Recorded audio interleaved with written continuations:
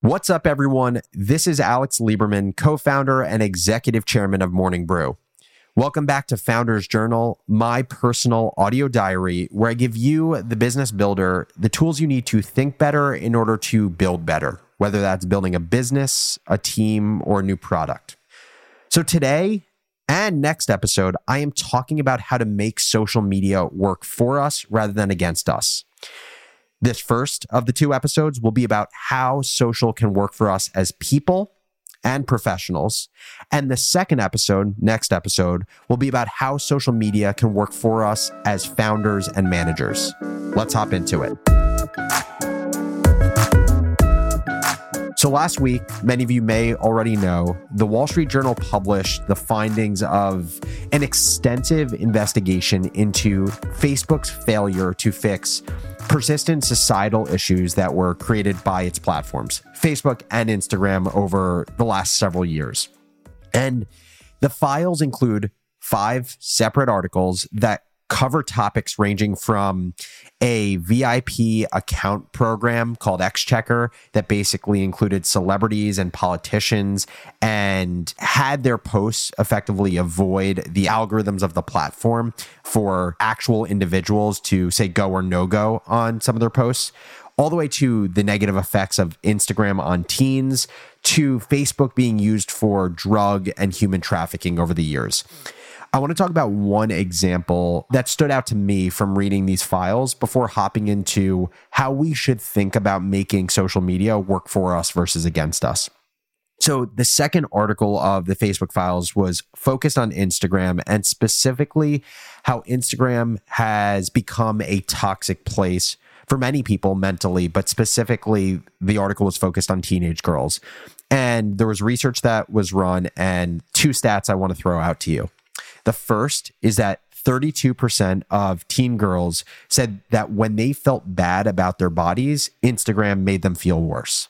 The second stat is that 40% of Instagram users who reported feeling unattractive said the feeling of being unattractive began on the app. And this made me think about not just Facebook, but this internet-enabled world that we live in and the social platforms that have basically become our digital town square that we connect with millions of people on. My goal for these next 2 episodes is for us to be more thoughtful about how we navigate the internet in a way that works for us. Some of these reflections will be through the lens of how it can work for us as people. Others will be through the lens of how it can work for us as professionals. And finally, there will be a few reflections on how the internet can work for us as managers and founders of companies. So let's start from the top. The first reflection from the Facebook files is that we all of us, need a toolkit for combating the shitty parts of social media.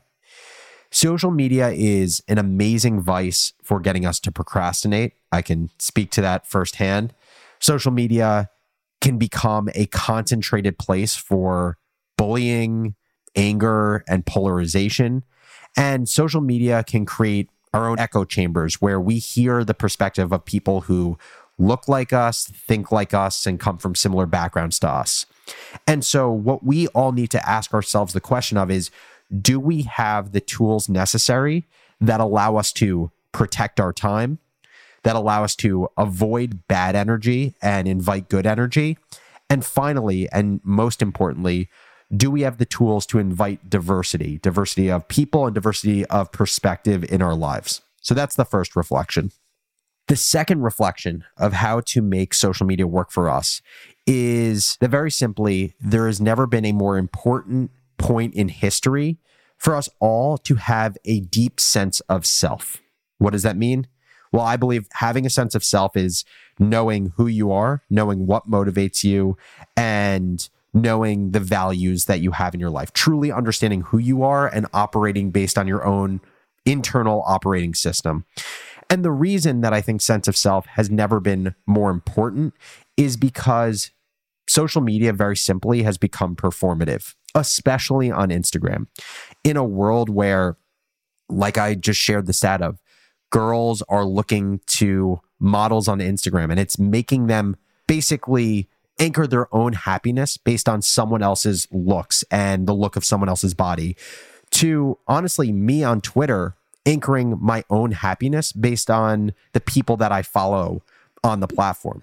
So I want to be clear that I have felt social comparison on social media a ton over the last 5 years. And I personally am working really hard to develop my own sense of self because I feel this constant gravitational pull to accomplish more, not just because I'm someone who never feels satisfied, but also because when my feed is made up by entrepreneurs that have built multiple billion-dollar companies, when my feed is filled up by venture capitalists who were the first check into some of the largest tech companies in the world, that has now become my reference point for success. And if that's my reference point for success, I don't feel very successful.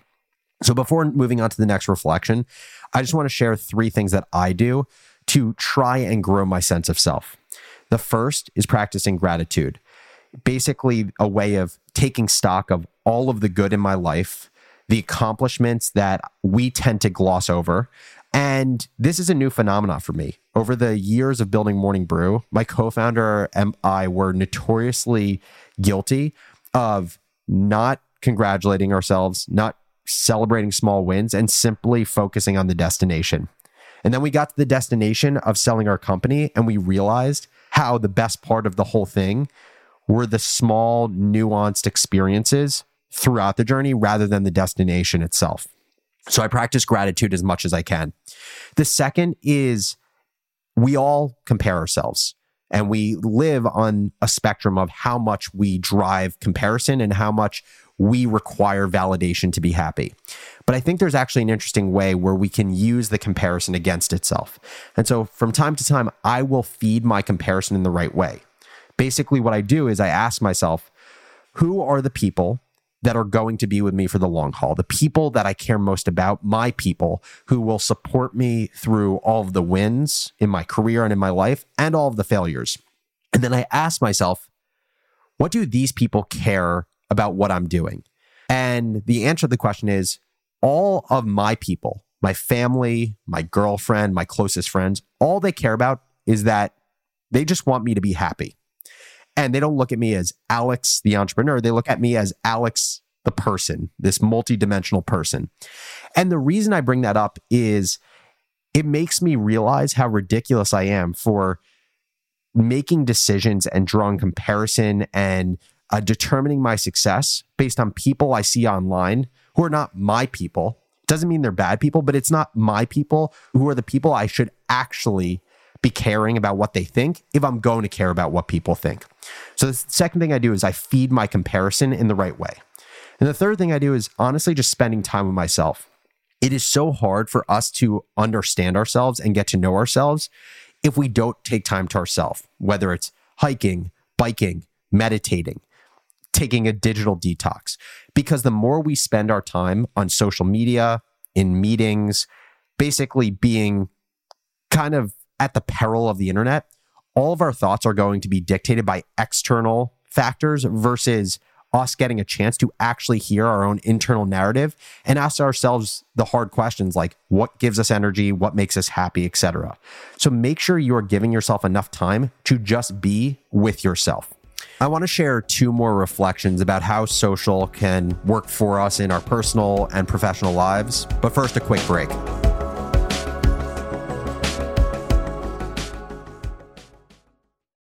Take your business further with the smart and flexible American Express Business Gold Card. It's packed with benefits to help unlock more value from your business purchases. That's the powerful backing of American Express. Learn more at americanexpress.com/businessgoldcard. Let's hop back into it.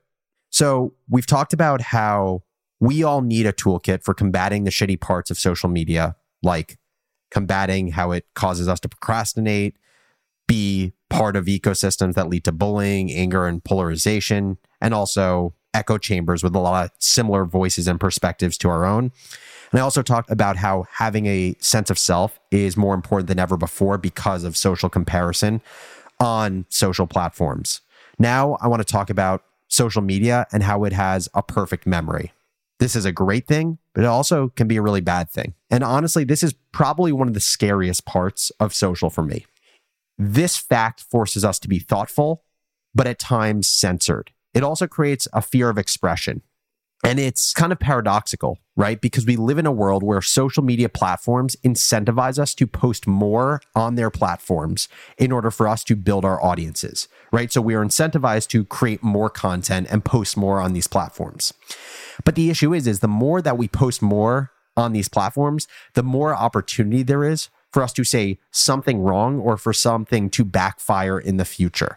And it's inevitable. You don't have to post something egregious or tone deaf or inflammatory or racist to feel the ramifications of social media. Very simply, society changes, and something that is culturally appropriate today may not be culturally appropriate 10 years from now, but 10 years from now, our post from today will be judged based on future standards, not today's standards. And the executive producer of Founders Journal, Brian Henry, made a great point about how there are so many great TV shows, from Friends to Seinfeld, TV shows that are hilarious, that especially during their time were very culturally appropriate, that as society has evolved, some of their jokes have not evolved in as appropriate of a way. On one hand, I feel great about the fact that we as people hold society and ourselves to the standard of keeping out voices that are divisive or inappropriate. But also, I think that the permanence of content online can lead to self-censorship, where people won't be their most creative and expressive selves out of fear of being criticized in the future. This takes me to the other side of the coin as it relates to social media and the internet, which is the massive positive. The internet is the greatest creator of leverage around connection and knowledge in the history of the world. I talk about this a lot, but I don't think it can be reiterated enough. It's really simple. In 1983, when the internet was founded, basically that was the start of us going from a fragmented society to a centralized society. It meant you went from being able to connect with a few hundred people in your town square to a few billion people in the internet town squares of Twitter, Google, Facebook, Instagram, etc. And this connection has made the cost of creating content almost zero, which has led to two profound changes in our society. First, there's infinite content that has been created, so you can access that for free and learn and grow as a person faster than ever before. And I'm constantly seeing posts on social media by people basically saying they don't understand why people are getting college degrees anymore when the internet has become our university. I don't know if I fully agree with that, but I understand the sentiment. And the second is that you have the ability to publish content and attract large audiences that gravitate towards the content you create.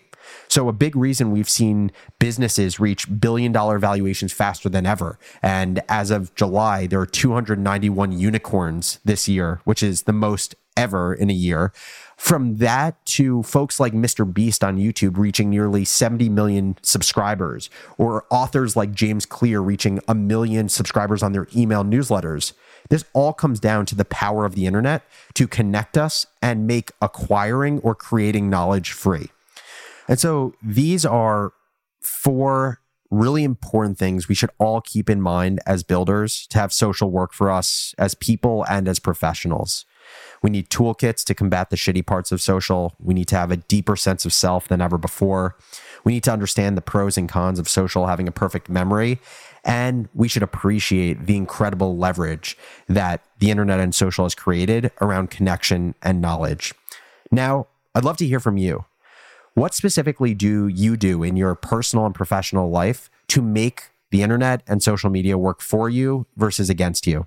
Send an email to alex@morningbrew.com or DM me on Twitter @businessbarista with any thoughts or questions you have about this topic. And finally, if you enjoyed the episode, please leave a review for Founders Journal on Apple Podcasts. It is the #1 way to grow the show. So I'd love for you to help me and this community get to 750 reviews for the pod. And if you like this episode, like I said at the top, next episode is the second part on how we make social media work for us. But instead of as people and professionals, I'm going to focus on how it can work for us as managers and founders. Thanks so much for listening, and I'll catch you next episode.